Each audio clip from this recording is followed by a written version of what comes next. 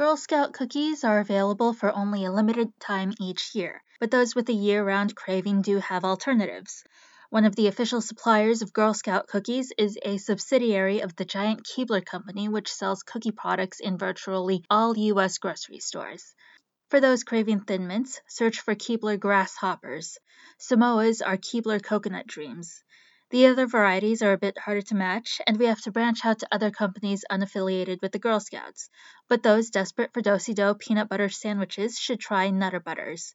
The Girl Scout trefoil shortbread is easy to replace since it's an old basic recipe offered by so many companies.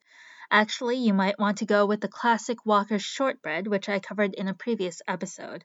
Unlike the Girl Scout shortbread, Walker's shortbread actually uses butter instead of a butter substitute. Tag-along peanut butter patties. Keebler does have a peanut butter chocolate variety called Peanut Butter Dreams, but they're in the shape of a donut rather than the solid disc of a tag-along. Walmart and Aldi are closer matches with their own house brands. All of these alternatives are also cheaper than Girl Scout cookies, sometimes even less than half the price of Girl Scout cookies.